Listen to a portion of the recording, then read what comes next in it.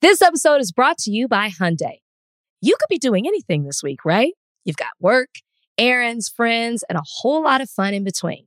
That's why the 2024 Hyundai Santa Fe is the capable SUV that's built for your life. With premium interiors, available wireless charging, and room for your whole cargo and crew. Okay, Hyundai. Visit HyundaiUSA.com to learn more about the all-new 2024 Hyundai Santa Fe. This episode is brought to you by Amazon Prime. You know Amazon Prime is not just a shipping subscription, right? It's got everything, including streaming TV and movies on Prime Video. And of course, Prime's fast, free shipping. Go from watching your favorite shows to getting your favorite things. Whatever you're into, it's on Prime. Visit Amazon.com/Prime to get more out of whatever you're into. Yes! Wow. I'll do it again. No, leave it like that. Leave it. No, I want everyone to leave it exactly. Leave the intro. So that's how we're starting the show off. That's how we're starting the show. I was about to get into the whole thought warriors. Welcome to Higher Learning. As soon as I said yes, you said I'm ready. That's how excited you are about today's podcast. I guess so. I'm on the edge of my seat. Let's go. I'm ready. Yeah, so are you gonna tell people your name? Tell the people your name then. What's up, everybody? If this is your first time listening, I'm Rachel Lindsay. I'm Van Lathan. Welcome to Higher Learning Thought Warriors. Big Rachel Lindsay is having so many problems technically over there. This is like a really interesting beginning to the podcast. Just dropped the mic. You just dropped the mic. You cut my intro off and then you dropped the mic. What's going on with you today, Big Rach? It's a Monday. I'm having a hell of a Monday. It was supposed to be chill. And it's just a lot of things have been thrown my way. And I guess I'm just like all over the place, discombobulated. I'm gonna take 3 deep breaths and then I'm ready for the podcast. Go ahead, continue, Van. So let's talk this out for a second. Cause more than anything, this podcast is about, connecting to people and being able to have a forum where you discuss what's going on. What's got this Monday so particularly jammed up for you, Big Rach? Nothing in particular. It's just, I was just going to, watch my morning news, catch up on what happened on the weekend, prepare for the podcast. And it was just email after phone call after I had a meeting I didn't even know about today and something got canceled. So it's just all over the place. So I like to plan out my day the night before so I can have the right mindset going in. So when the day happens like this, it just throws me off. I have a term for that. What's it called? Too pop in the process. And you know what? I'll wear it proudly. I thought you were going to say type A. No, sometimes you just too pop in the process. Things is popping all around you. You can't process things. That's when you're in that mode, what do you do? Because there's a lot of people that are listening to this and things are popping in their lives. It might not be popping like kind of, Andy Cohen popping like you got it going, but we're just not going to let this go. They might have kids yelling at them. They might have, all types of different things that are going on that there's so much going on in the world. How do you stop and process? What do you do to slow things down a little bit? What's your deal? I honestly take a beat. I just have to sit, take a couple of deep breaths and then prioritize. Like, okay, this got canceled. Now I'm going to do this. I'm going to move this around. I just plan everything out. So then I can tackle everything the way it should be. But you got to take a break. You got to check yourself for a second. Yeah. You kind of, I do this right here. This is how I get this. See this right here. If you're watching on thing, this little pill, that's called Alexa Pro, baby. And when I need, and I take one of these little guys. I thought it was a vitamin. Every day. No, it's not. It's Alexa Pro, baby. And I take one of these guys. And that stops the crippling panic attacks. I'm excited about later on tonight. I have something very special that's happening for me later on tonight. What's up? Monday night. I have my first Madden football tutoring session tonight. Oh, wait, what is that? Yes. So I have been, during the time that I was having nervous breakdowns with the whole COVID thing, stuck inside going crazy. Okay. I decided to reignite my love of John Madden football. Okay. It's a video game that you play. It's very serious, Rachel. It's a video game that you play on Xbox. I'm aware of it.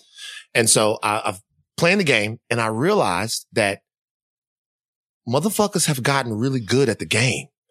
And in the time that I've been adulting and growing up, they have figured out every aspect of the game. And I'm in these leagues with some NBA guys, right? And they have so much free time. I think I might have talked about this before. They are so good at the game. I'm losing. Like last night I played a game.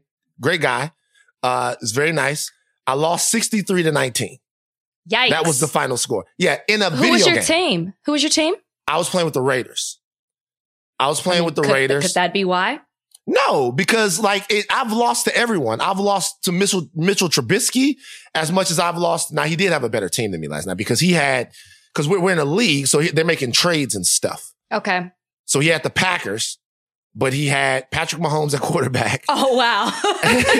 You could stop there. And he had signed Antonio Brown, so he had a beast team. But so tonight, I'm sorry, so Antonio Brown can be in the game even though he's not in the league? He's a free agent. So in the league, in the game, you could sign Antonio Brown right now. Right. So in the franchise, you can go sign him if you want.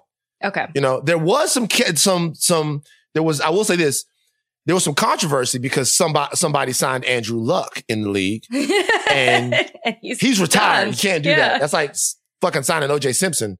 But no, so tonight what I did was not the same. It's fine. I went on YouTube and one of these guys that does the Madden tutorials, I actually hired him to give me a tutoring session tonight on the game. This is what we're doing with our time. At 6:45, we're going to do the thing we're going to get in practice mode and he's going to teach me some stuff. I'm going to start doing this. But are you playing for money or is this just bragging rights? There's betting that goes on. I'm not betting. But I'll tell you that it's hard to like something and love something and play something that you're getting your ass waxed in. So I want to get better. Okay. And there's no really way for me to get better except for to put the work in. I'm dedicated to putting the work into Madden. This goes back to male pride. I got it. I play fantasy football, wait, I guess this goes back to male pride. What the hell? It's your pride. Your pride is hurt because you're losing. So there's no pride. I think that there are hundreds of women in the WNBA and sports everywhere that are super competitive and have pride in winning that has nothing to do with being a man. You just named a real sport. What? Versus the video game. Oh, so video games aren't a real sport. I mean, you're not actually exerting any physical activity.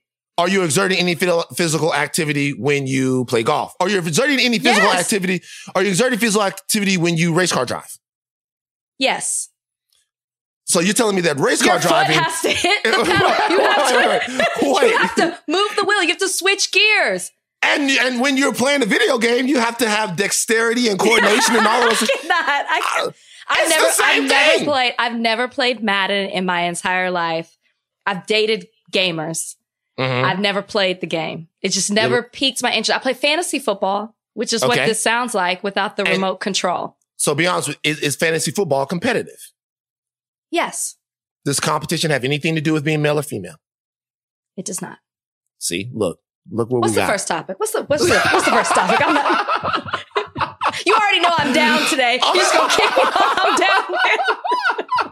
Oh, I'll tell you what. Speaking of competition, there's probably somebody. Oh, you know what? No, you're right about something. This isn't competition. This is ego. This is pride. President Trump, the president of these United States of America, still find that hard to believe. Every time I say it, had a rally. He held this rally this past Saturday in Tulsa, Oklahoma. Remember, this was the rally that was originally scheduled to happen on Juneteenth. The pressure from the president having this rally on Juneteenth and sort of the backlash had them move it back one day. They moved it back one day. It took place Saturday. And by any objective metric, this rally was a gigantic failure. First of all, am I fair in even saying that, Big Rach? Or is that me projecting onto this rally what I want to believe about it? There's no other word. Failure, disaster, embarrassment, joke. You can keep going. I get it. Yeah. And the reason why is because, the president puts a lot of pride and a lot of stock into the size of things. And fellas, I want to tell you, it's just don't put a lot of stock into the size of things, right? Because that's the one thing that you can't control. All right. It's better to put stock into what you're actually going to do, how you're going to do it, how dedicated to it you're going to be, and what your point is going to be. But the size, that's the one thing you can't control. I think President Trump learned that he can't control the size. Actually, it's probably something he learned a long time ago because not a lot of people showed up to this rally. There was an overflow area outside of it. They were anticipating such large crowds that they had an area for the people to kind of be outside of the arena there in Tulsa. And they were going to use that. They're going to have President Trump and Vice President Pence come out there and address people from the overflow area. Well, way before things got kicked off in Oklahoma, they realized that there would not be enough people for that area to be useful. So they scrapped that. And inside, if you look at the pictures that came out from the administration, from the White House, you might look like you had a huge turnout. But if you look at any of the pictures from around there, I think the fire marshal there in Tulsa said around 6,200 people or 6,700 people. 6,200 people. 6,200 people showed up to this rally. Your thoughts on all of this? Does this to you, there's a lot to be taken away from this. Some people are saying that, this rally means that President Trump is vulnerable politically. He's down nationwide to Vice President Biden in most states and nationally. Well, not most states, but most of the battleground states and nationally. Do you take this as a specific political vulnerability from President Trump right now? I don't. And the reason that I don't is because I, like you, remember 2016. And in June 2016, everything was going Hillary's way, and it seemed as if Hillary would win. It was a joke almost that her competition was President Trump. So I'm always taken aback to that, and to never get complacent with a poll or the media coverage or even a rally attended by 6,200 people, because I remember how everybody was so sure that Hillary Clinton was going to be the president in 2016. And I remember I was out of the country when he was elected. I remember I was actually filming The Bachelor van when he was elected. You're in the windmill? I was in Finland in the North Pole. In the windmill? No, I was not in a windmill. You. That was after me. That's not attached to me. But no, it's June. November is a long ways away. A lot could happen between June and November. And I think that it's really important that this is funny to talk about. It's obviously embarrassing for the Trump administration. It's a huge blow when you've got coronavirus going against you, when you've got the Black Lives Matter movement going against you, and the economy against you. The only thing that you have to stand on is your ego. And the fact that 1 million people supposedly registered for this rally all boosted his ego. He could stand tall on that. And then at the end of the day, there were only 6,200 people. I don't know if that was in relation to the no-show protest. I don't know if his campaign administration I don't know, messed up I have no idea how you could be that off. That means 993,800 people didn't show up. So, right. I mean, to answer your question, you can't be complacent. You take it, you laugh at it, but the fight's not over. Don't think that we've won the battle just because at the first rally, it was low in numbers. No, I agree with you. I will say this. If the election was tomorrow, I think that Donald Trump would lose. Absolutely. Right. If it's not, but if it were, I think that Donald Trump would lose.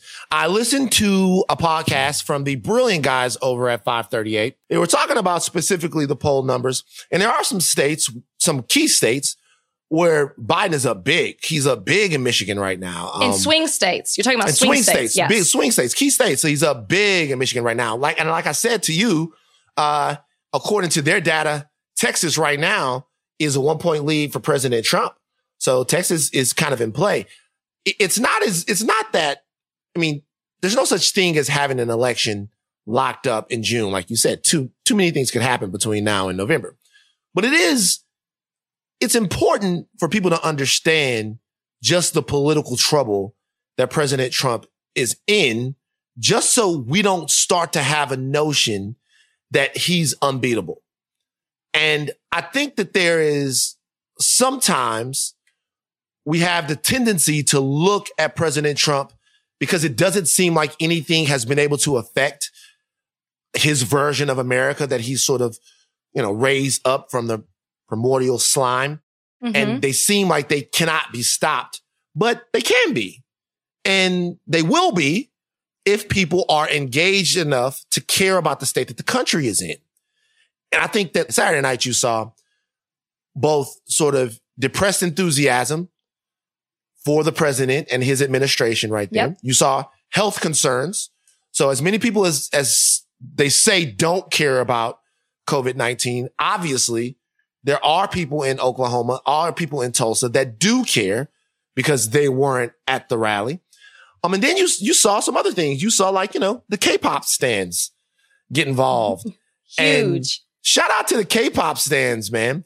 The K-pop stands, if you guys don't know, the K-pop stands got in there and I guess the thinking is that they registered for the rally in crazy numbers. Yes.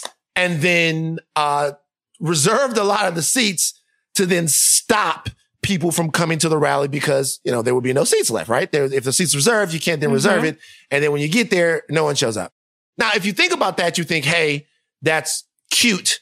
And that is something that they did to mess over this one particular political event.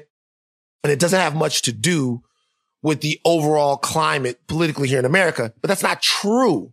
And the reason why that's not true is because that is a whole swath of allies that exist in this moment that didn't exist in 2016. That is true. And the only thing that you're asking for right now in order to beat this political movement that's cropped up in America is an equal and opposite force. I think everyone can have a hand in that. I think that is happening. That would be a reason why I feel enthused by the fact that this rally didn't go over and have huge numbers and it wasn't another feather that the White House could stick in their cap. Yeah, but my fear is the conservatives can see what happened with this and then try to do the same thing to Biden in his first rally when he decides to get on the road. Here's my thing. And it goes back to what I said originally. It's June. November is really a long ways away. And this momentum, as inspired as I am by the K-pop fans and the other people, I have a lot of friends who filled out, registration for the rally with email addresses and phone numbers who obviously didn't attend.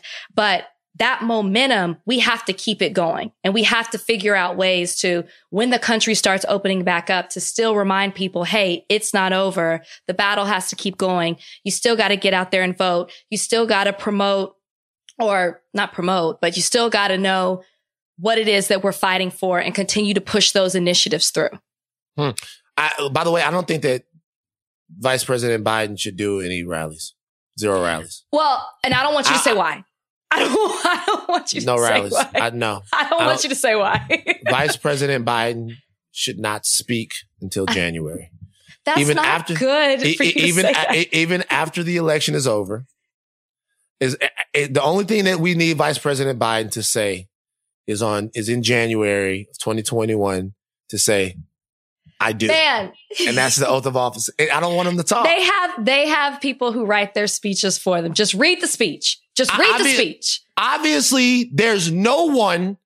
Obviously, that person doesn't exist in the Biden campaign. The person that writes what you're supposed to say or monitors what you're supposed to say or in any way make sure that you don't say the wrong thing. That's obviously a vacant post in the Biden campaign. That person doesn't exist.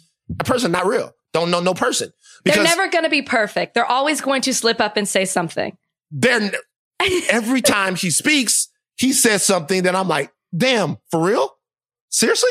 And then somebody has evils. Lesser of two evils. Damn it, man. I guess. You know what? And you know what? We said that 4 years ago. 4 years ago, we were like, well, damn, this is the lesser of two evils. No, listen, I'll be honest with you. You say whatever. I'm not one of these people. I liked Hillary Clinton. I thought that, she is what she is, but I liked Hillary Clinton. I was excited about her. She just wasn't my first choice. She just wasn't a particularly strong candidate for the presidency of the United States of America.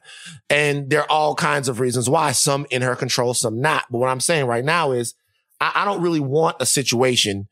I don't want too many Biden rallies. That's it. Like, I don't. It's just Biden gets up there. I don't know. I have no clue what Biden's going to say. The problem is that now people are talking about it, right? And I think that's part of the push why President Trump decided to do a rally, because it forces Biden's hand and it forces that narrative of you're just hiding in your basement. You won't come out and speak because you're too afraid to. And that is something that an audience will play into. Well, I want a president who can speak to us, who can be for us, who can talk to us, who can go outside of our country and be able to have these relationships with other countries. It's going to look bad. It's a narrative that they are going to play into for sure. That's fine. Look, keep this man on ice. You know what I mean? That's so bad. I'm saying, look, I'm not saying that. It's funny. Somebody from, I can't remember who it was. It wasn't McConnell. It was, there was a Republican lawmaker, I think it was a senator, who did criticize President Trump in the last couple of weeks because if you notice, almost every person President Trump has ever hired has turned on him or been involved in some sort of scandal in some sort of way. He just has this way of wearing out his welcome with people that he told the American people were fantastic. But he said, if there's one criticism I have of this president is that he hasn't hired well. Hiring well is at least 80 to 90% job of the job of a president.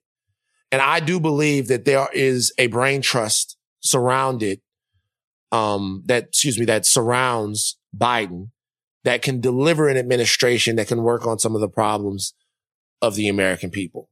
And if not even to that end, get us back to a functioning, normal sort of government and out of the racist twilight zone that we're in right now. Mm-hmm. Having said that, the vision of the president that's going to be able to go out there and say the right thing and unite everybody, Rachel. That's not Joe Biden. I'm sorry. That's not his strong suit. I get it. That is not Trump. I'm saying, look, like Biden needs to be clear on policy. Very clear on policy and very, very direct in his outreach towards the African-American community and his vision for America. But you can do all that on the website. Right. Biden has the ability, what Trump lacks, Biden has. Biden makes people feel comfortable and he makes people feel like he cares. Like he has the empathy gene. There is a there are polls. There are polls that say. Who's that poll? That made that like. I know you're Biden. giving the black perspective. I'm talking in general. I'm just saying in general because I'm just saying in general. I know you're giving the black perspective, and I'm not denying that.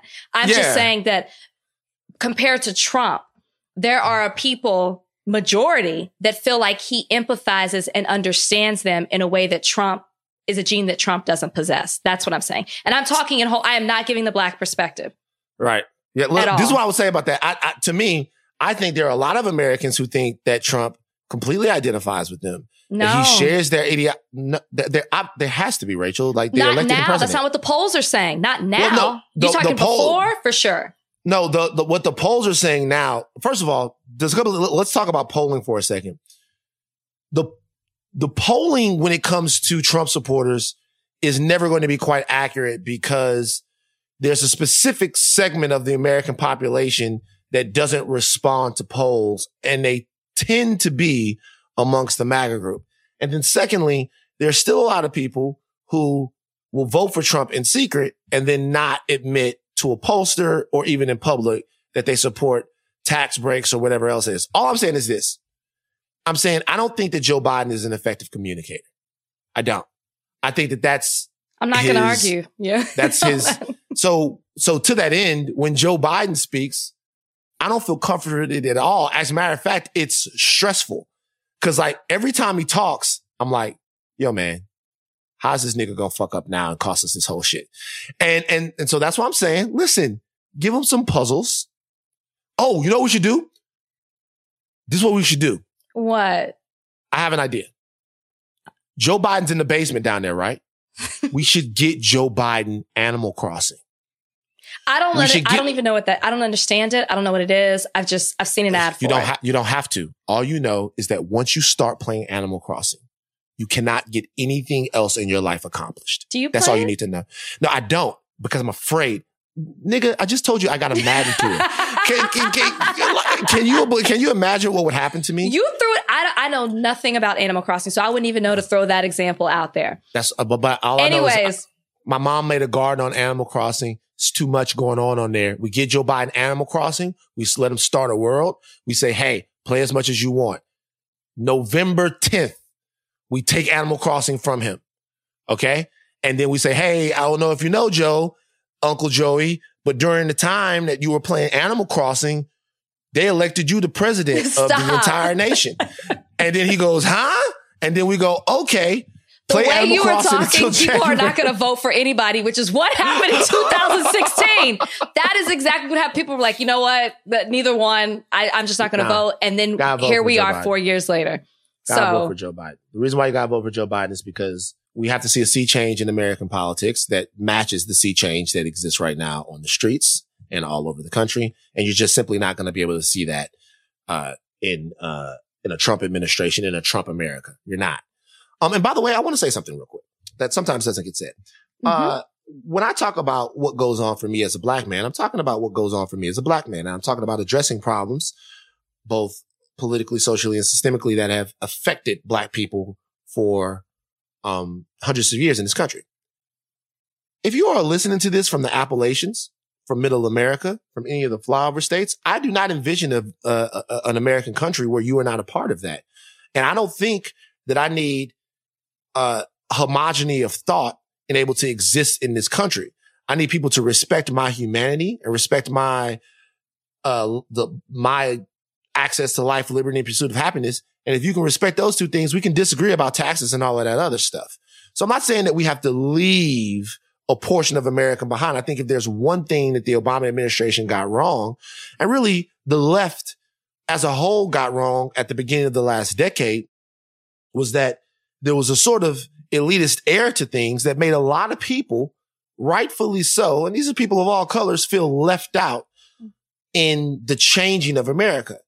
Now, I don't think that that's the way to unite people, but I certainly don't think that the factions that have arisen in America in the last 4 to 5 years have any designs on healing this country either. Right. So I don't want to leave anyone behind, but I just want to get the conversation back to some sort of civil discourse and not about racism, white supremacy, and hurting Mexican people. You know it's true. It's true. Well said. Well said. It's all about bringing this country together, or at least having some type of an agenda to bring us together, to move us out of what we're going through now. This episode is brought to you by Amazon Prime. You know Amazon Prime is not just a shipping subscription, right? It's got everything, including streaming TV and movies on Prime Video. And of course, Prime's fast, free shipping. Go from watching your favorite shows to getting your favorite things. Whatever you're into, it's on Prime. Visit Amazon.com/Prime to get more out of whatever you're into. This episode is brought to you by Etsy. Looking to instantly upgrade your Mother's Day gift from typical to meaningful? Shop Etsy. Now until May 12th, get up to 30% off personalized jewelry, style, decor, and so many other items Mom will love. And if you want her to know you put a ton of thought into her present, use Gift Mode. Gift Mode on Etsy takes the stress out of gifting so you can easily find well-crafted, original, and affordable pieces from small shops. Just tap or click Gift Mode on your Etsy app or Etsy.com. Then answer a few short questions about Mom, and Gift Mode instantly gives you curated ideas based on hundreds of personas. Need something original and affordable for Mother's Day? Etsy has it. Shop until May 12th for up to 30% off gifts for Mom. Terms apply. You know, there was a setback in that, and this is a very sad story. The setback in this coming together happened in NASCAR this past weekend. Now, NASCAR, maybe one of the last sports you'd expect to be on the front lines of the corporate response to some of the unrest that we've seen and sort of embracing Black Lives Matter. NASCAR has attempted to do this. They've outlawed the Confederate flag. at infields all over the country. They've tried to be out front, supporting a driver named Bubba Wallace, who is black. He raced with the Black Lives Matter on the side of his car. And they were in full support of that. And had black people even coming out to NASCAR events. You know, I think it was Alvin Kamara from the Saints. Kamara. Alvin Kamara. Did you say Kamara or Kamara? I'll defer to you because of New Orleans. I say Kamara, but you can say Kamara, sister. But something disgusting happened to Bubba Wallace. This past Sunday, there was a noose found hanging in his garage. I guess it was during a NASCAR event. They found this noose. Now, since then, he's responded saying that he will not be scared. He will not stop speaking out. That's very important. Also, there was a scene where all the drivers got together and pushed Bubba Wallace's car to the front in a show of solidarity. When you heard about the noose, your first thoughts were? I wasn't surprised. And I hate to sound so cynical and so negative, but Van, you just said that NASCAR, when we wouldn't necessarily expect it, has been on the forefront of everything that's been happening as far in regards to the Black Lives Matter movement in relation to sports.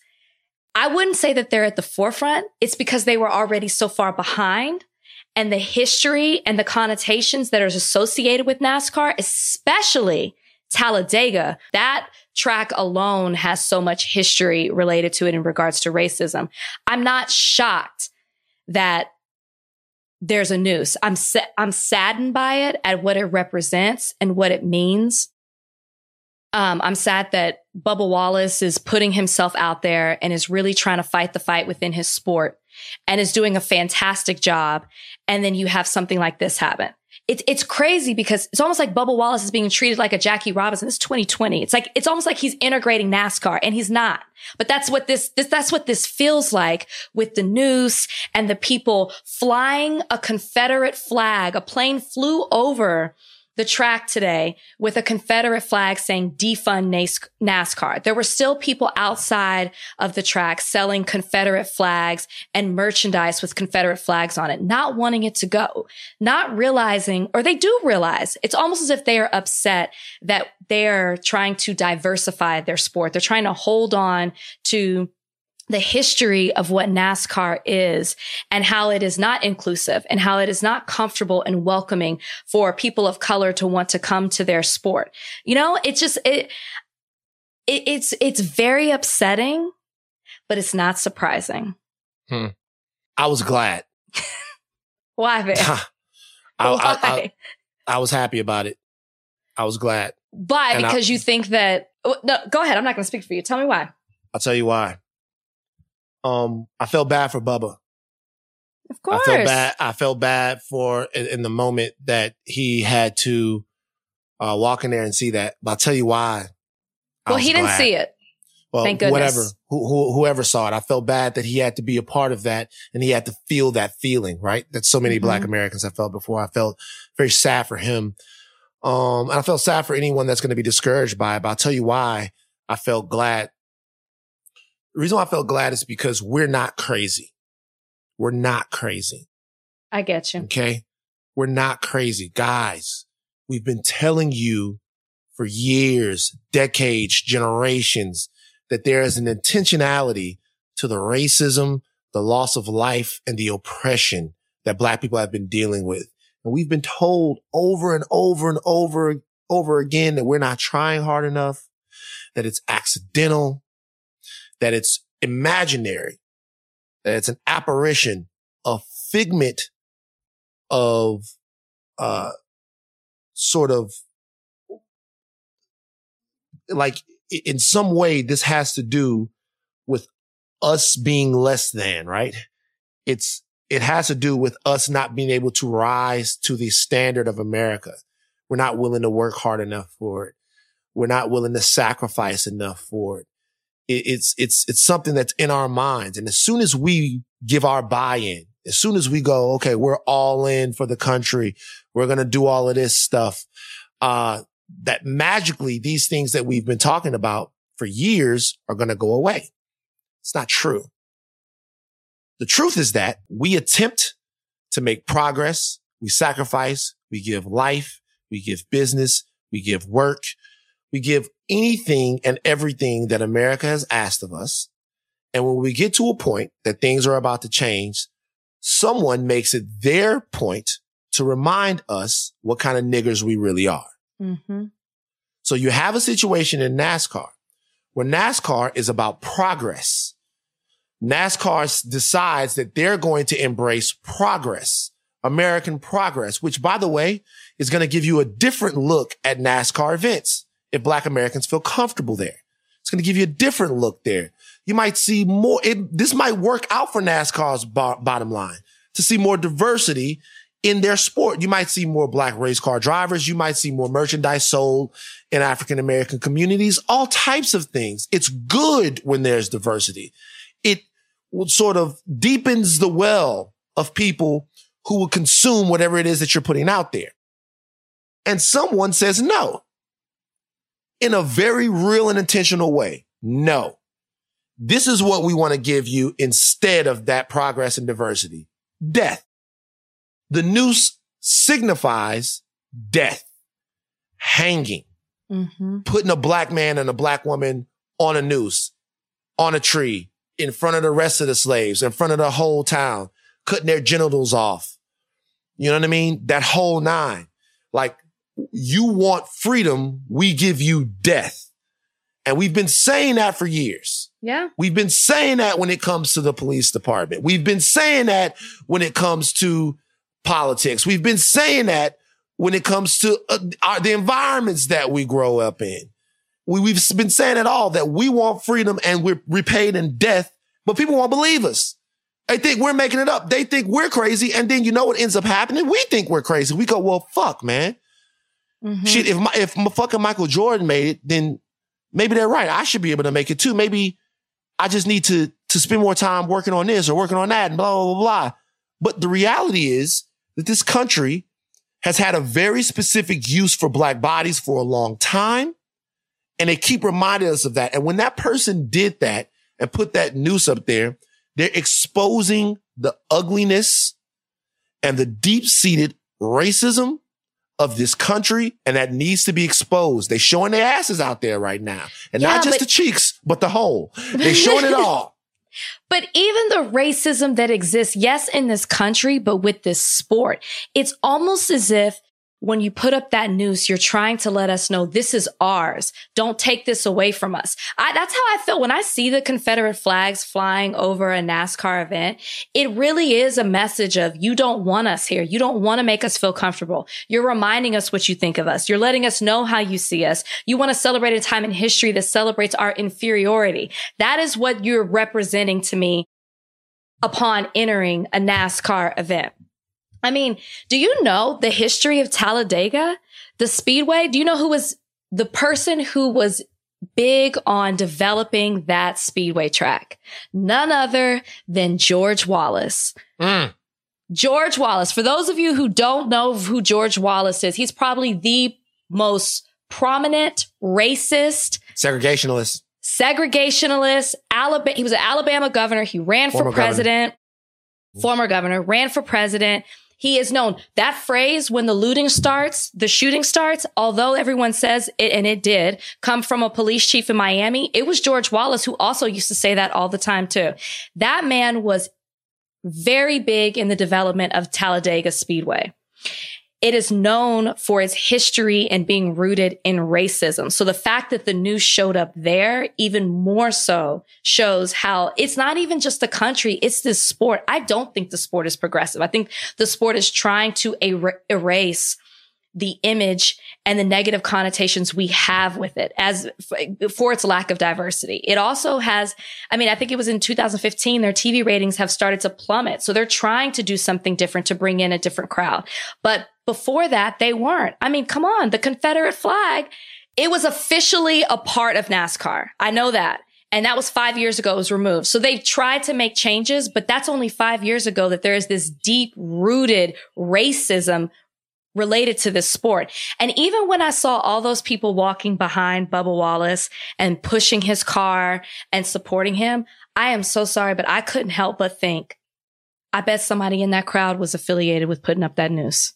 Probably so. Like I guess what I'm saying is this: not so much that NASCAR is a progressive sport.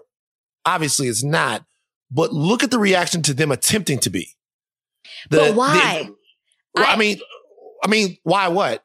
Well, because their ratings start to plummet in 2015. So it's like, well, what do we do to start to pick up the sport? Maybe we should diversify and reach out to other things, other races. Maybe we should pull down our Confederate flag, which is when they did it. If the ratings stayed the way they were, would you have made a change? That doesn't matter. Does it matter? No, that doesn't matter. I mean, it matters to me. Well, I mean, well, I'll tell you one thing. If you're looking for pure hearts in order to change this country, then you're never going to get that. The only thing that you can hope from an institution, especially a corporation that exists to make money, is that what's best for their bottom line reflects what's best for our community. That's the only thing that you can hope. You can't hope that one day somebody's going to have a change of heart and think that something that they loved on Monday is terrible on Wednesday, because human beings don't work that way. But what you can hope is that the pressure that you can put on them, and you can change their bottom line and make that more in step with what's good for us. But if the bottom line is money and it changes in our favor, that means it could just as quickly change again if money is what makes it change back. Do you know what I mean? That's just the way things are. I know, but if we're talking about moving forward to a point where we don't go back to the way that things are, whether it be sports, politics, just the culture in general, then I'm not comfortable with knowing that the reason that you changed is based off of business and money, because that means that it could change all over again. Well, if it did change all over again, it would then be because of us. I'll tell you what I mean is I don't expect people to I don't care about racial harmony. I care about racial justice. Meaning, if you want to sit over in the corner and be a racist, I'm not about to spend my black ass life trying to convince you that the way you think is wrong. You can think whatever you want to think. But what you can't do is do whatever you want to do. Meaning, I have to be treated equitably. I have to be treated fairly. I have to be treated justly in America. And if I'm not, what I want is justice for being treated improperly. That's the only thing that we can legislate here. We can't legislate how people feel. The thing about NASCAR is that the sea change in America has to do with people deciding what kind of justice they want out of this system, what kind of society they want to live in. It's up to us to keep those ideas of that society moving forward. The corporations, they're going to bend to whatever. When Hitler came into Germany, those people weren't always Nazis. They became Nazis. And the people that became Nazis, if you really want to be real about it, because they were sold something that they felt like worked for them. So if people are going to vacillate with, for example, America right now is a Trump nation. We as a country elected President Trump. Mm-hmm. We did that. And that's something that would have been impossible even 4 years prior to that. So what you can hope for is that there's enough voices raised, enough political, social, and economic pressure to make these people in these positions do what reflects from us. You can't hope that they're going to change their minds, because they aren't. I feel like that applies to some things. Like, you want to give the NASCAR example? Absolutely. You want to give the Bachelor example? Absolutely. It's not a heart mind thing. It is a business. It's changing your business to reflect the times, right? With what's happening right now. That's how I feel about all these statements, right? Because we've seen with the NFL stance before. Now, in relation to the times, things have totally changed. ESPN, NASCAR, Bachelor, you name it, everybody's changing because of the times. I do feel like, though, when you're saying you're fighting for justice, to get that change, we can argue, we can march, we can protest, we can do it till we're blue in the face. But at the end of the day, it is going to have to take changing somebody's mind and heart within. They're not going to change just because we're so loud. That's not true. We've been loud. We haven't been loud? No, that's not true. You know what happened? People start burning shit down. and it started hurting them economically. No, let's just be real with you. If we were not in quarantine, right now, I would bet my life on this. If we were not in quarantine right now, it's not the first time we burned shit down. Not like this. If I agree that not like this, but part of the not like this is because we're in a quarantine. It's the state of the world. It's not because we have people's attentions. We're affecting them in a completely different way. You're making my argument though. But I'm saying we're affecting them within, like in a different way. If they want to they're scared.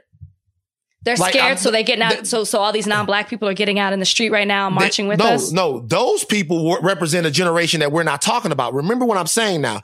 Those people represent a generation that might not be affected in the same way that the NASCAR people are, right? So the people in that generation, I don't know what their hearts are. They're with us. They're in the streets with us. And I think that sea change, I'm not talking about changing people. Those people are already with us, right? They're out on the streets with us. That's why they matter to me. And what's in the hearts of a NASCAR person doesn't matter. What happened was this, in my opinion. Number one, there was nothing else to do but be focused on this. And so people were. And it spread all over the place, right?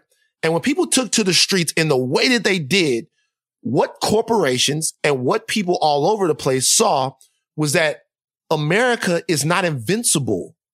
America is a human body. It's an organ with a heart and a liver and a brain and all of those things. And the diseases that are inside of America can kill it. They really can.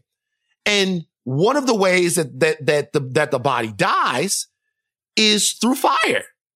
And if enough people go out and fuck up enough businesses and rip up enough shit, what you then have is the loss of capitalism and consumerism, and you have anarchy, and those people can't make money in that system.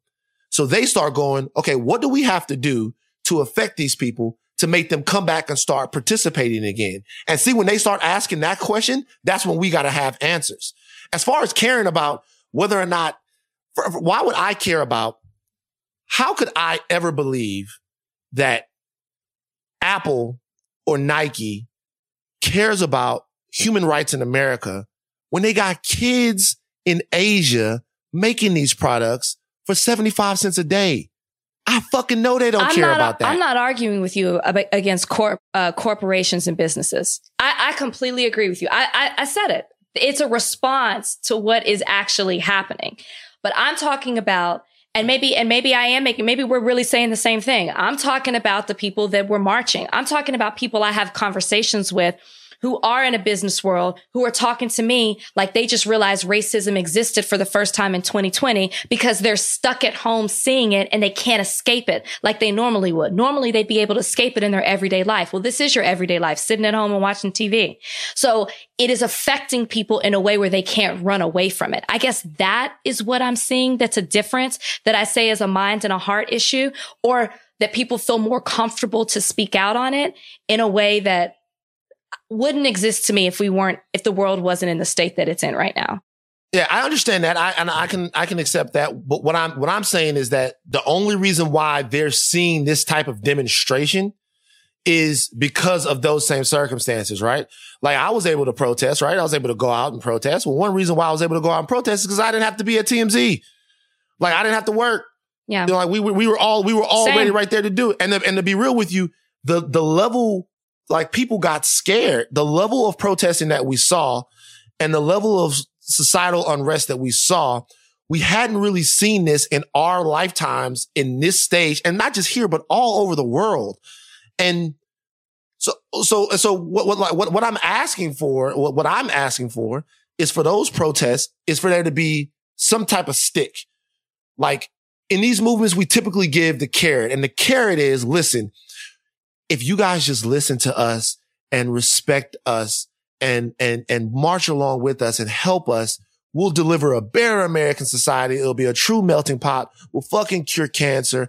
Everything will be better as long as that's been the carrot, and that carrot rotted after a while because they never ate it. Right. But the stick worked. The stick was, yo, y'all killed another black man. We sick of this shit. It's a chance we burn this whole fucking country down. But what do you say then to the people who aren't affiliated with that, right? Because we all know Black Lives Matter started back as a result of Trayvon Martin, right? So you're talking 2013, that started. Here we are in 2020. Same shit is happening. But for some reason, people are responding in a totally different way. And I'm not talking about corporations. Just look at social media, right? It's actually uncool to not post about Black Lives Matter or to educate yourself or to learn. The conversations I feel like I've had, or the people that reach out to me, or the people that are yearning, I'm not saying I know everybody's heart. I'm not saying that everybody's sincere. I'm just saying the way that people were responding now, as opposed to when they did 7 years ago, and nobody wanted to hear Black Lives Matter, and all they wanted to shout was All Lives Matter, even though that's still going on. It's just it's not as elevated. Those voices aren't as elevated as they were before.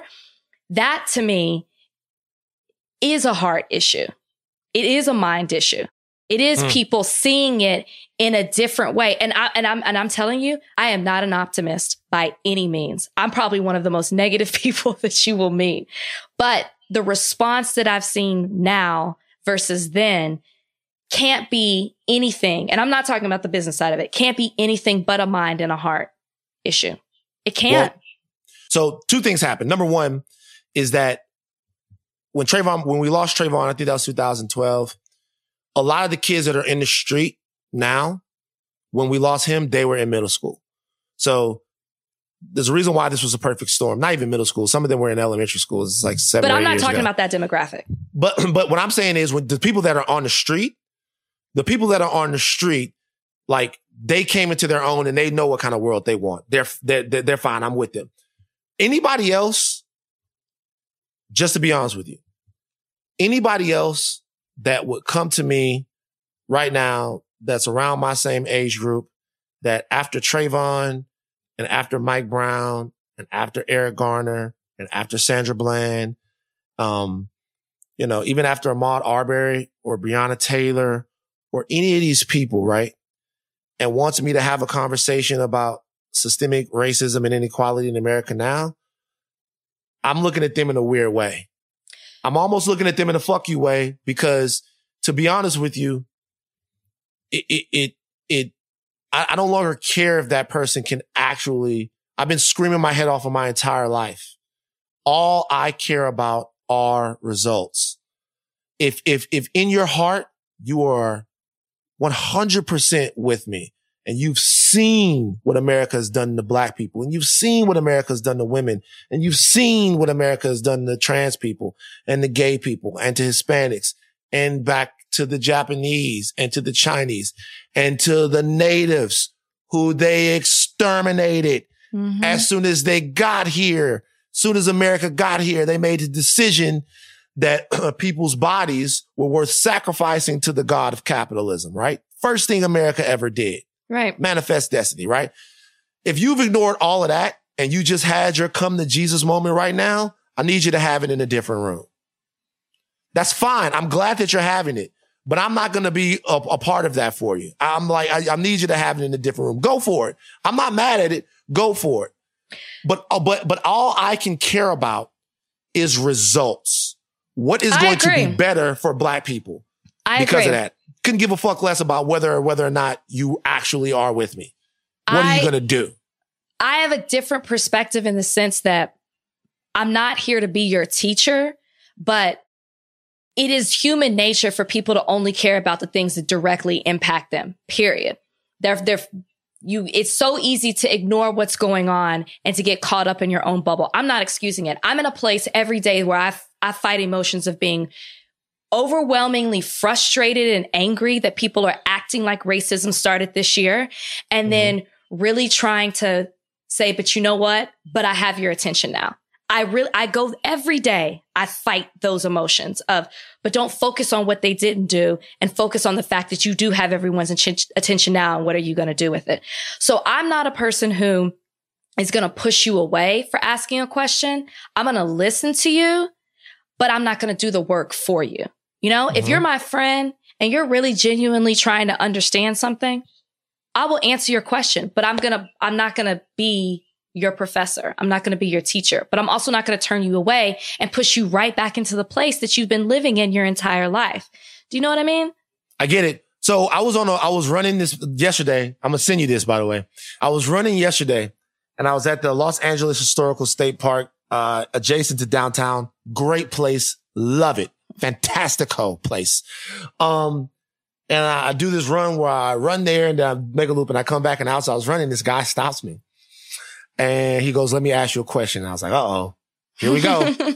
And he was an Hispanic man and I talked to him for an hour right there, longer.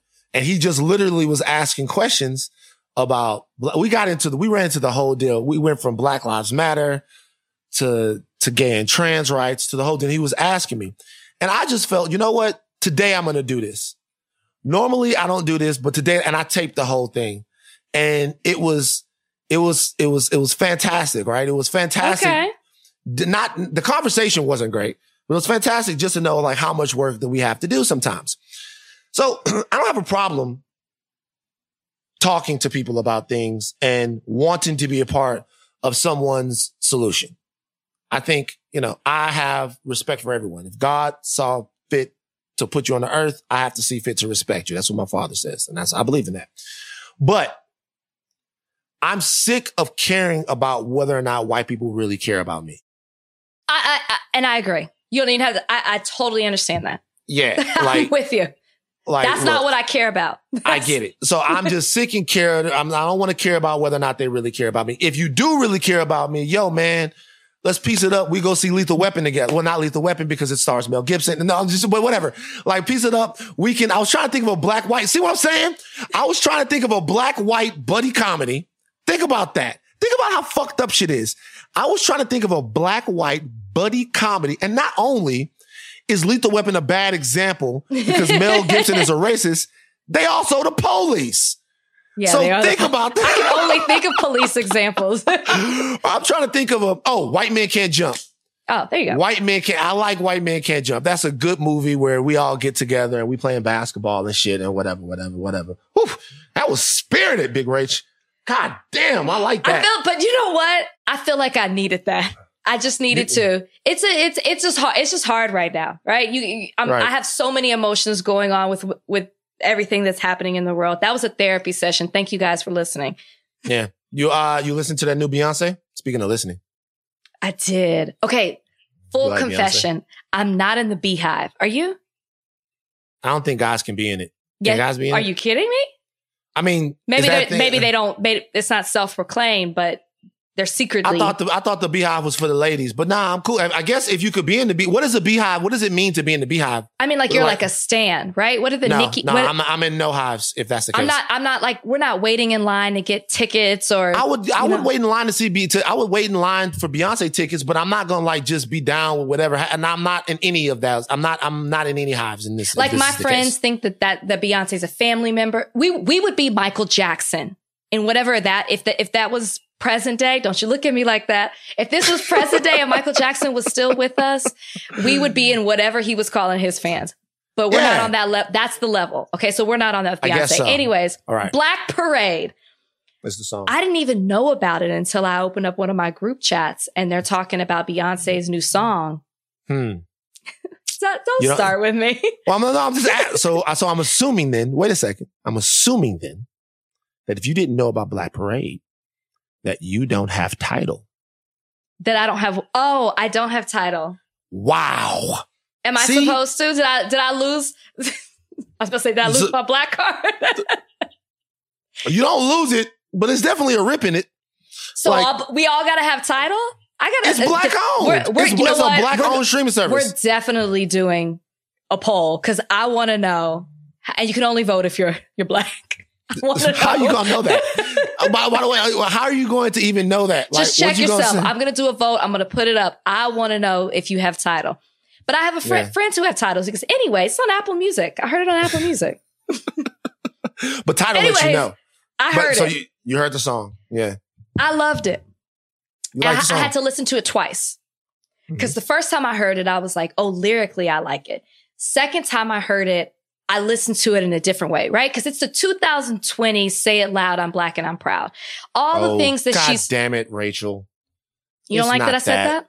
It's like, come on, man. Can we let James live it's You know, like, it's I met not James Brown one time. how'd that work out for you? Did you? My mom stopped the car. We were in Atlanta on a family trip. My mom stopped the car in the middle of the street and says, "Oh, Sam, stop the car. That's James Brown." And darted out the van. And I followed her. And I took my little autograph book and I was like, "Excuse me, Mr. Brown, can I have your autograph?" And gave me a kiss on my cheek. He was dressed in all black. He had gold tip shoes. I'll never forget it. Fresh permed hair. It was laid down. So wait, your father's driving a car. Let's get this right. This is a true story. Your father's driving a car trying to get, do you remember where you guys were going? No, we were on a family vacation in Atlanta, you know, to visit all the historical Family stuff for Black vacation in people. Atlanta. So your father then worked his ass off as a federal judge to take his family on vacation, right? He's driving somewhere. That's right. And your mama sees James Brown and says, "Yo, stop the car," and runs out of the car to James Brown. And your father, being the strong Black man in here, has to sit in there and push that way down. He just got to take that. It's like James my wife saw Brown. James Brown. He's a legend. Okay. So let's say the roles were reversed. Let's say that you guys are driving and your mom's driving and all of a sudden, like, Diana Ross. Like Diana Ross is down there and your dad goes, "Oh shit, baby. That's Diana Ross. Woo!" And then I can't wait till my dad comes on the show so you can see he does not talk like that. And then he runs out of the car after Diana Ross, all up on her and stuff like that. Okay. What do you think? Whoa with the all up on. I didn't say my mama was all up on for James Brown. My mom probably would have stopped the car and gotten out and followed him to go meet Diana Ross too. Okay, fine. Anyways, that's just my James Brown story. So I disagree, but I get what you're trying to say. Yeah, say it loud and black and I'm proud. It was kind of that sort of same type of anthem. Yeah. It was at first, when I first listened to it, I thought, oh, it's a protest song. Second time I listened to it, I thought, no, this is a celebration. It's uplifting Black culture and history. And she's talking about motherland drip and Black fist and her hair and religion and energy. And I thought it was beautiful. It made you proud to be Black. It felt good. And I think what I like the most, not being in the Beehive, is that Beyonce has gotten to a point where she can do what she wants. And I feel like she's finding her voice and she can be her true self. I mean, she didn't find it in this song. I would say, you know, in the last 4 years, she's really been doing things that promote Black culture and being Black and being proud of the way that you look and where you come from. And so I appreciate that. And that was just another song just like this. Yeah. She's been doing that for a long time. Like it really, like 4 years. Like what is since the Lemonade album, whenever that came out. No, remember when she came out at the Super Bowl dressed as the Black Panthers? Remember that's the formation. That's around the formation time. Is that true? I guess so. I thought the Beehive stuff was before then, but anyway. Beehive probably was, but I mean, just no. Yeah, just the Black. Yeah, I get it. No, cause she got with the Mothers of the Movement and all of that stuff like that. Yeah. And her and Jay have been for a long time, sort of working with, different families and making sure and bailing out civil rights people and making sure that people that attend these marches have what they need and stuff like that. And I have some issues with the Rock Nation people, based upon the Colin Kaepernick stuff, but I definitely will definitely talk about that. Yeah. At a later date. I will say it's always a good time to listen to Beyonce. And I think that what we've seen in the last couple of weeks, and I don't want to gloss over the fact that I have an issue with Rock Nation and stuff with the Colin Kaepernick situation. That to me was a huge dent in the armor over there. But, still holding out hope that not only those two groups can get together and figure that out, but that the work that Inspire Change is doing with the NFL, that it becomes meaningful and that it's all worth it. And, you can only go on somebody's cultural cachet to do that. I know that Rock Nation, and Beyonce and Jay do a lot, to help families and to help people that are in this movement. They do. It's that they deserve credit for that. But just to be honest with you, and Beyonce had nothing to do with it. This was Jay-Z's thing. But to be honest with you, anytime I feel myself heaping praise on that camp, I catch myself. If you go back and you look at the Colin Kaepernick situation with the NFL, Rock Nation, which Beyonce is not a part of. I keep saying that. I keep lumping her in with Jay-Z. That's not fair to her. But no, it's not. It's not. But the whole thing just, that doesn't sit right with me. For all you know, she was fighting against it. You know, we don't know. I think that if she had a problem with it, look, has nothing to do with her. It's not fair to lump her into it. But still, even sometimes when I hear from Hov or when I hear from it, I know that they mean it. But damn, I need things to be made right with Cap and Nessa. I just do. Man, that's just an honest reaction to it. Although the song is jamming. And yeah, it is. Beyonce and them are taking care of business. If you go talk to any activists out there, they're going to tell you that if they do get into who's funding them and making sure that they get out of jail and that they have what they need, a lot of that stuff is coming from Hov and B. And once again, everybody has different jobs. I don't have to be 100 with everything that they've done, but I need for the voice of Colin Kaepernick and Nessa and Eric Reed to be exalted and heard. And we didn't have to have a conversation about how we protect each other, even when the money is in the room as well. I agree with you 100%. Also, the proceeds for that song go to support small Black businesses. Right Another away. Thing that Beyonce is doing. Beyonce on her own put up a registry of Black businesses on her website. And I'm sure that none of those Black businesses that have benefited from Beyonce doing that give a fuck about my opinion of Rock Nation or any of that stuff, because they out there eating and they're doing good. So when people are helping, they're helping and they're really sincerely helping. That one just hurt me. I'm not mad at you. Don't get it confused. It's like, a lot of times we are it's just human nature. We forget. And so I'm not mad at you at bringing it up, even though it's not related to Beyonce, but it's just like, don't forget. Don't forget what happened and Rock Nation's role with the NFL when it came to Colin Kaepernick. Yeah. So I saw something very distressing. I believe purple and gold. I don't know if you know that. You're an Omega? No, I'm not an Omega. I'm not talking about, oh wow, I'm surprised you knew that. I'm a Delta. What? You're a Delta? Oh, you're a Delta? Whoa, what you You really just struck me. No, Delta Sigma Theta, proud. Yes, I didn't know that. I thought maybe you would be like, I don't know, Pi Kappa. You know what? We're going to have to talk about, quote, not being Black enough. People try to check you for your Blackness, because that's exactly what you just did by trying to put me in Alpha Kappa, whatever. Alpha Kappa Sigma. Did you rush? Was it rush week? No, I didn't. I pledged. I pledged. Hey, man, shout out to you. By the way, on some real shit, I'm not in any of those. You are. And you were the head of the Black, you were the vice president. No, I'm saying. Somebody wrote me about that. Somebody wrote me about, I remember you in the African American Culture Committee vice president. I was on a step team. Oh, okay. Okay, you know what, y'all? This is an example of somebody trying to check my Blackness, and we're gonna have a full conversation on this. We're gonna have a full conversation. But go ahead and talk about your bleeding purple and gold. Let me tell you something. And by the way, what I'm about to say is whiter, because like I'm talking about a PWI. I'm talking about LSU. I bleed purple and gold because I'm from Baton Rouge. I like LSU. Went to LSU. So you actually went. It's so crazy how this goes, because you actually went Blacker than me right there. Because I said purple and gold, and when I think purple and gold, I don't think Omega. Shout out to immediately. My uncles are Omegas. That's all I think. Word up. Score one for Rachel. Score that's one biscuit for you. No, LSU. I saw down at LSU at least 100 people that visited Tigerland. Tigerland is like an area down Nicholson Drive. Back in the day. I've been. You been to Tigerland before? I've been. Remember, I dated a guy from Zachary. I've been. Oh wow. Okay, so you're getting loose at Reggie's and whatnot. That's 2 points. 2 points right there. So yeah, Tigerland. Tigerland isn't black, by the way. Tigerland is as white as it gets. Like when you would go into Reggie's or Fred's, there was like a little picture outside. You know these pictures where it would have this picture like, and they would say, "Don't dress like this guy," and that was that nigga looked like Ja Rule.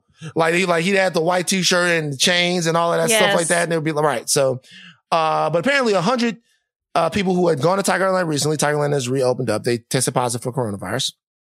LSU has quarantined 30 members of the football team. There is a full-on coronavirus COVID-19 outbreak in Baton Rouge, and it is affecting athletes on college campuses. This is my question. You went to UT. Okay. I went to LSU. Mm-hmm. We went undefeated last year, won the national championship, and that the road to that national championship was right through the middle of Texas beat UT at UT. We're supposed to play this year. Supposed to play this year at LSU. It's one thing when you talk about professional athletes who are getting paid to make decisions about their families and about their futures and about their health. When you're talking about college athletes who are, I know it doesn't feel this way, guys, but they're kids. Yeah. Is it fair to make these guys play for free in all sports and subject them? A lot of these guys, let's face it, the majority of them in the big money sports are young African-American males. Mm-hmm. Is it fair to make them play and potentially expose themselves both in practice and in games to COVID-19? Should the NCAA at this point, with what's happening at Texas, by the way, at Clemson, at LSU, the virus is not gone, people. Should they just call off all seasons and try to bring things back in 2021? Yeah, it hurts me to say this, but the way things are going right now, I do not see how college football can be played at all, even if you do have the players in a bubble. So what's important to note is that voluntary workouts started June 1st. So since voluntary workouts started, you have seen this, I don't know if they've been tested before, but basically they have been tested at this point. They're around each other, and you've seen the 30 players at LSU, 28 athletes at Clemson, UT 13 players, Kansas State 14 players, University of Houston 6 players, and then other players, Alabama, Mississippi, South Florida, Auburn, Florida State, Iowa State, Oklahoma State. I looked this up. Texas State and Troy University have football players that have tested positive. I feel like professional leagues need to take note at what's happening right now on the collegiate level and figure out that it's probably not likely that sports can be played, period, because once you have a few people that have it, it turns into an outbreak. And to answer your question, Van, it's not fair to subject these amateur athletes, however you want to label them, not getting paid. It's not fair to subject them to these conditions. And you have the 30 football players at UCLA who are petitioning for additional petitions. I don't know if you saw that, but they have this document where basically they're saying that they want a third-party official to step in who can observe that the COVID-19 prevention protocols are being followed. I mean, these players are trying to fight for their right. It's very similar to them fighting for the right to use their likeness and image, or for the universities to not use them. The fact that they're not getting paid, but the university is making money off of them. The fact that they want them to play, but they're subjecting themselves to this virus, which still is very unknown in how it affects people so randomly. It's not fair that these players could potentially have to play just so they can supply money to these universities who depend on them playing, because we all know the football teams are how the whole university is pretty much financed. The whole thing. And it's weird. And I've heard a lot of people say this, and I'm not sure about the truthfulness of it. There might be a situation where the NCAA or college football can't afford, or the universities can't afford not to play the season. I mean, the amount of money that LSU brings in, I think it's something like $60 or $70 million a year or something for the school. So yeah, they might have to, but then you get into a weird situation, right? Well, not even a weird situation. If it's not safe to fucking play, then it's not safe to fucking play. And to be honest with you, just anecdotally, I'm not Tony Fauci, but just anecdotally, it doesn't seem safe. No. It seems like what we have out there is an incredibly determined, extremely contagious disease that hasn't gone anywhere. And in sports, especially football, where you're rolling around, writhing around, all of that stuff, you're in the huddle. There's no way to make football a safe sport to play in the era of COVID. Yeah. So I don't understand. The only choice that you guys have is to try a bubble, which in college football would never work because there are too many teams. Even the no fans thing, it's not it doesn't, the safety of the players is not going to be, it doesn't affect the safety of the players. So I don't know how they're going to do this. it doesn't Dr. seem Fauci said, since you brought up old Tony Fauci, he said that unless players are essentially in a bubble, insulated from the community, and they are tested nearly every day, that's the only way he could see football coming back in the fall. That's impossible. You see these teams, they can't control their athletes. They can't keep watch on everything that they're doing and making sure that they are staying in their bubble or in their dorms or hotels or wherever they may have them sequestered. Please, that's like 100+ players that you got to keep tabs on. It's not happening. By the way, I have higher learning breaking news. Whoa. Breaking news. Go for it. So apparently there's now a war going on between Revolt TV and Eminem. Like, why? Where did this even start? Do you know, of course, you know Revolt TV, Puffies, everyone knows Revolt TV. I actually went to the conference that happened in LA. Thank you. Oh, by the way, you were there? You were there at the LA? And I know you were there because I saw you. I was there, yeah. I was there to interview Diddy, actually. Oh, wow. I was there to interview Killer Mike. Let's have a black off. By the way, you're winning in the black off this episode. It's not even close. It's not even close.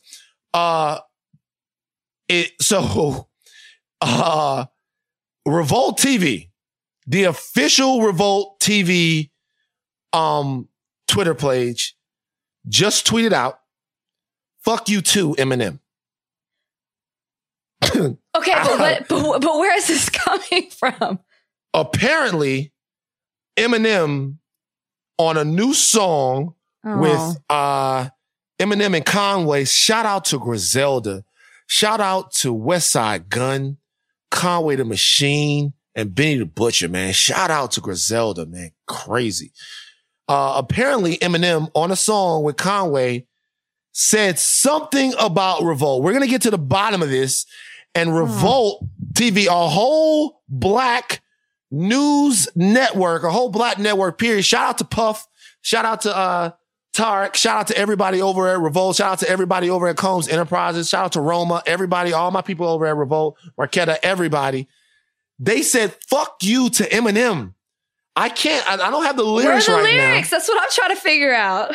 Yeah, and look what's happening now. Is he canceled?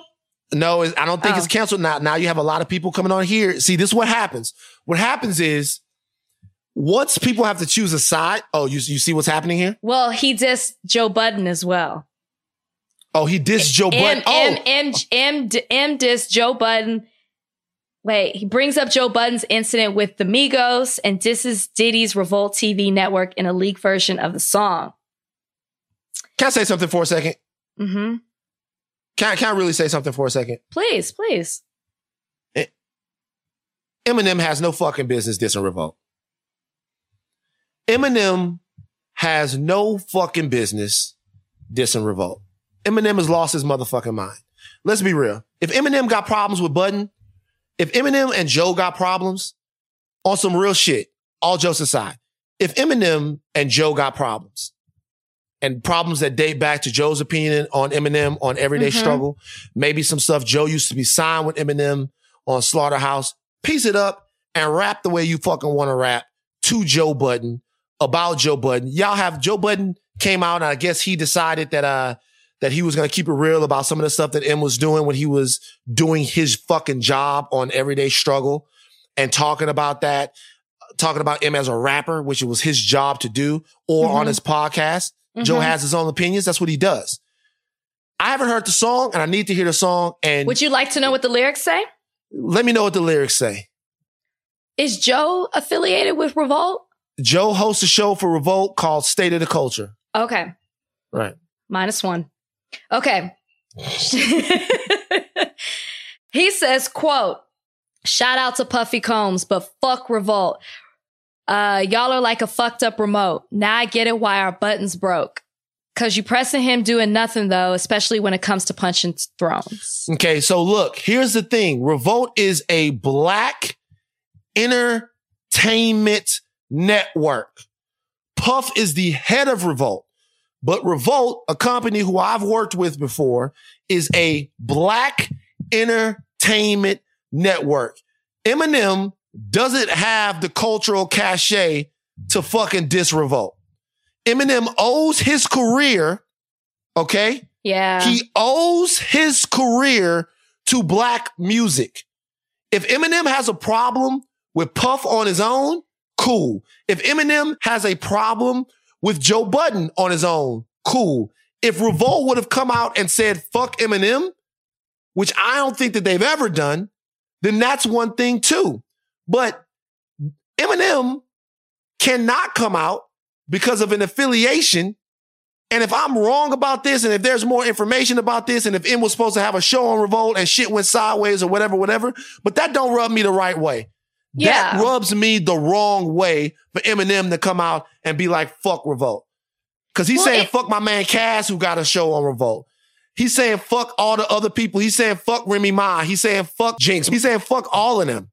You know what I'm saying? He's saying, fuck everybody that fucks with Revolt. Except for Diddy. That's apparently the only one. But you can't say fuck Revolt and still not be talking about Diddy. But what I'm saying is that, like, we have to watch the amount of comfortability that we let people, even like Eminem, get inside of the culture. I'm not saying that the culture is just for black people. What I'm saying is that we created it, we curated it, and it's in our hands. Can and I you ask can't you a take question? it out. Sure. Would you be mad at anybody who said fuck Revolt? Or are you just specifically mad at Eminem being white? I'm mad because Eminem is white. Okay. No, explain that though. Why is it? Because a black person can say that Revolt made them as well, right? Like like they made, I mean, Revolt didn't make M, but I'm just saying it's black culture. Like you're saying, Sure. You're basically saying like fuck black culture in a way. So why is it different for if a black rapper said it versus M? Why are you holding him to a different standard? Because I feel like there has to be a different level of sensitivity for a guy like Eminem. And I think to his credit, to be honest with you, that in the past, Eminem has displayed that sensitivity. Eminem was the first rapper to win an Academy Award. He won it for Best Song, right? And when he got up there, he knew how crazy that is. When he got up there, he thanked all the rappers before him that had made that sort of possible, right? I think we haven't hit the point to where a black institution that serves black culture can have a white guy, no matter who that white guy is, that like exists on that culture, right? Like Eminem feeds himself and has fed himself on that culture. You can't turn around to that whole outlet and say, fuck them. Okay? Because you're not just saying, you can't excuse Puff. You can't separate Puff and then say, fuck Revolt. Yeah, it's the same thing. You might as well have just said fuck Puff. You're saying fuck all the black people that work over there. You're saying fuck the black culture that Revolt is trying to represent. Yeah. You're saying fuck the black culture that Revolt is trying to be a part of. You're saying all of that. Eminem don't get to do that. I don't give a fuck. Like Eminem, I love Eminem. I love the way he raps. I love the way, like, I've been loving Eminem. Eminem don't get to do that. Like he doesn't get to say fuck a bunch of black people because he's mad at a couple. I'd be interested in knowing the story behind what made him say, you know what, I want to release a song. It's not like he's just been releasing music like that. And in this song, I'm going to go after somebody just an entity that's important to black culture. I want to know, I'm not excusing it. I'm just very curious as to what motivated him to do this. I don't know either. Apparently this song was a leak. I don't know if M did not mean for this to come out, but this is the kind of thing that I'm talking about. There's room enough for the culture and the art and everything for everyone to have a good time and all of that, man. But I tell you what, like, we don't interlope in other cultures and then go in there and disrespect the houses like that. We don't do that. Yeah. I get you. There's a different standard for M. And he knows that. And he knows that. And he's shown that in the past. So I'm wondering how the fuck he wilding now. He doesn't get to say that's why everybody at Revolt. Know. This Revolt is a whole house full of black people. It's not typical M behavior, which is why I'm like, what made you do this? You know, especially during these times, though. You know what I mean? What the fuck is Eminem thinking? During these times. Is it like he really got to be wilding in a major way to think that he is going to say fuck Revolt right now, and someone like me or anyone that has either been over there, worked with those people, broke bread with them, who knows what they're trying to do, right? That we gonna be cool with that. Fam, Do you feel like he said fuck you to you too? Shut up, Big Rich. That's how I feel. Nah, they're my people. But more than that, okay, let me calm down. I'm sorry. People don't like when I scream. Okay, so I'm sorry. I gotta stop screaming. I'm upset. That upset me. First of all, it's disappointing. Let me talk regular. Let me put it on. Let me put on the. No, hey, as you would tell me, talk your shit. No, because let me put on the Bryant Gumbel. Okay, this is today on Higher Learning with Van Lathan. This is it. It is incredibly inappropriate and tone deaf for Eminem if it was his intent for this song to have come out at this particular moment. Maybe this wasn't his intent. Maybe we'll hear more from him. Hopefully we hear more from him. But Eminem, there's no amount of cultural cachet where Eminem will ever be able to come out and say, fuck a black institution. Yeah. There's too many black people that work hard to put content on the screen for Revolt, to put content on the web for Revolt, to represent the culture through their jobs at Revolt. And I'm not just talking about Revolt, man. I'm talking about BET. I'm talking about Centric. I'm talking about TV One. I'm talking about any of them, right? Mm-hmm. Any of them. A lot of black blood, sweat, and tears goes into those places. If what you're doing is dependent on those people to continue to push your shit, these are the same people that made you who you are. You can't come back and from outside of what we are, let's just be real, Eminem's a white dude, and they come back, you're not comfortable enough to say fuck them. That doesn't sit well with me. Yeah. I don't like it. We need to be continued. We need more. We'll have an update for you next time. We'll have an update for you next time. I gotta get ready. It's a little over 2 hours before my first session. Oh, we back to the Madden. I want a full report. I want you to tell me why somebody else should hire a Madden specialist when we talk next time. Like why it was beneficial. Was it a waste of your time? I know that through your tone of voice that you're hoping that it was a waste of my time, but I mean, I'm just not into, gaming. So. Okay, well, and you dissed it. Look, that is going to be enough for you. On the next episode, we are going to make sure that we have thoroughly vetted and investigated this Eminem situation so we know whether or not my rant was foolhardy or whether or not M deserved it, but it will stay in the podcast in its entirety because those are my feelings. I liked it, though. You liked it. Because I think there's a bigger issue with it. When you when you don't look like the culture that you're becoming a part of, there's certain rules that you have to play by. So I understood what you were saying. Right. Yeah, I get it. Thought Warriors. You can take your thinking caps off, but do not stop thinking. We will hit you back with another special episode of Higher Learning. You know what? That's one of the worst wrap-ups I've done. Wait, do you have an unexpected ally of the week? No, we don't do that till the end of the week. Oh, okay. Yikes. Well, I'm new to the show. Rachel can't wait for Unexpected Ally of the Week, which we will give to you on the next episode. You got a good one? We'll save it. The anticipation. Okay. Tune in next time. All right, Thought Warriors. Take your thinking off. Don't stop thinking. Higher Learning. Van Lathan, Rachel Lindsay. We are out.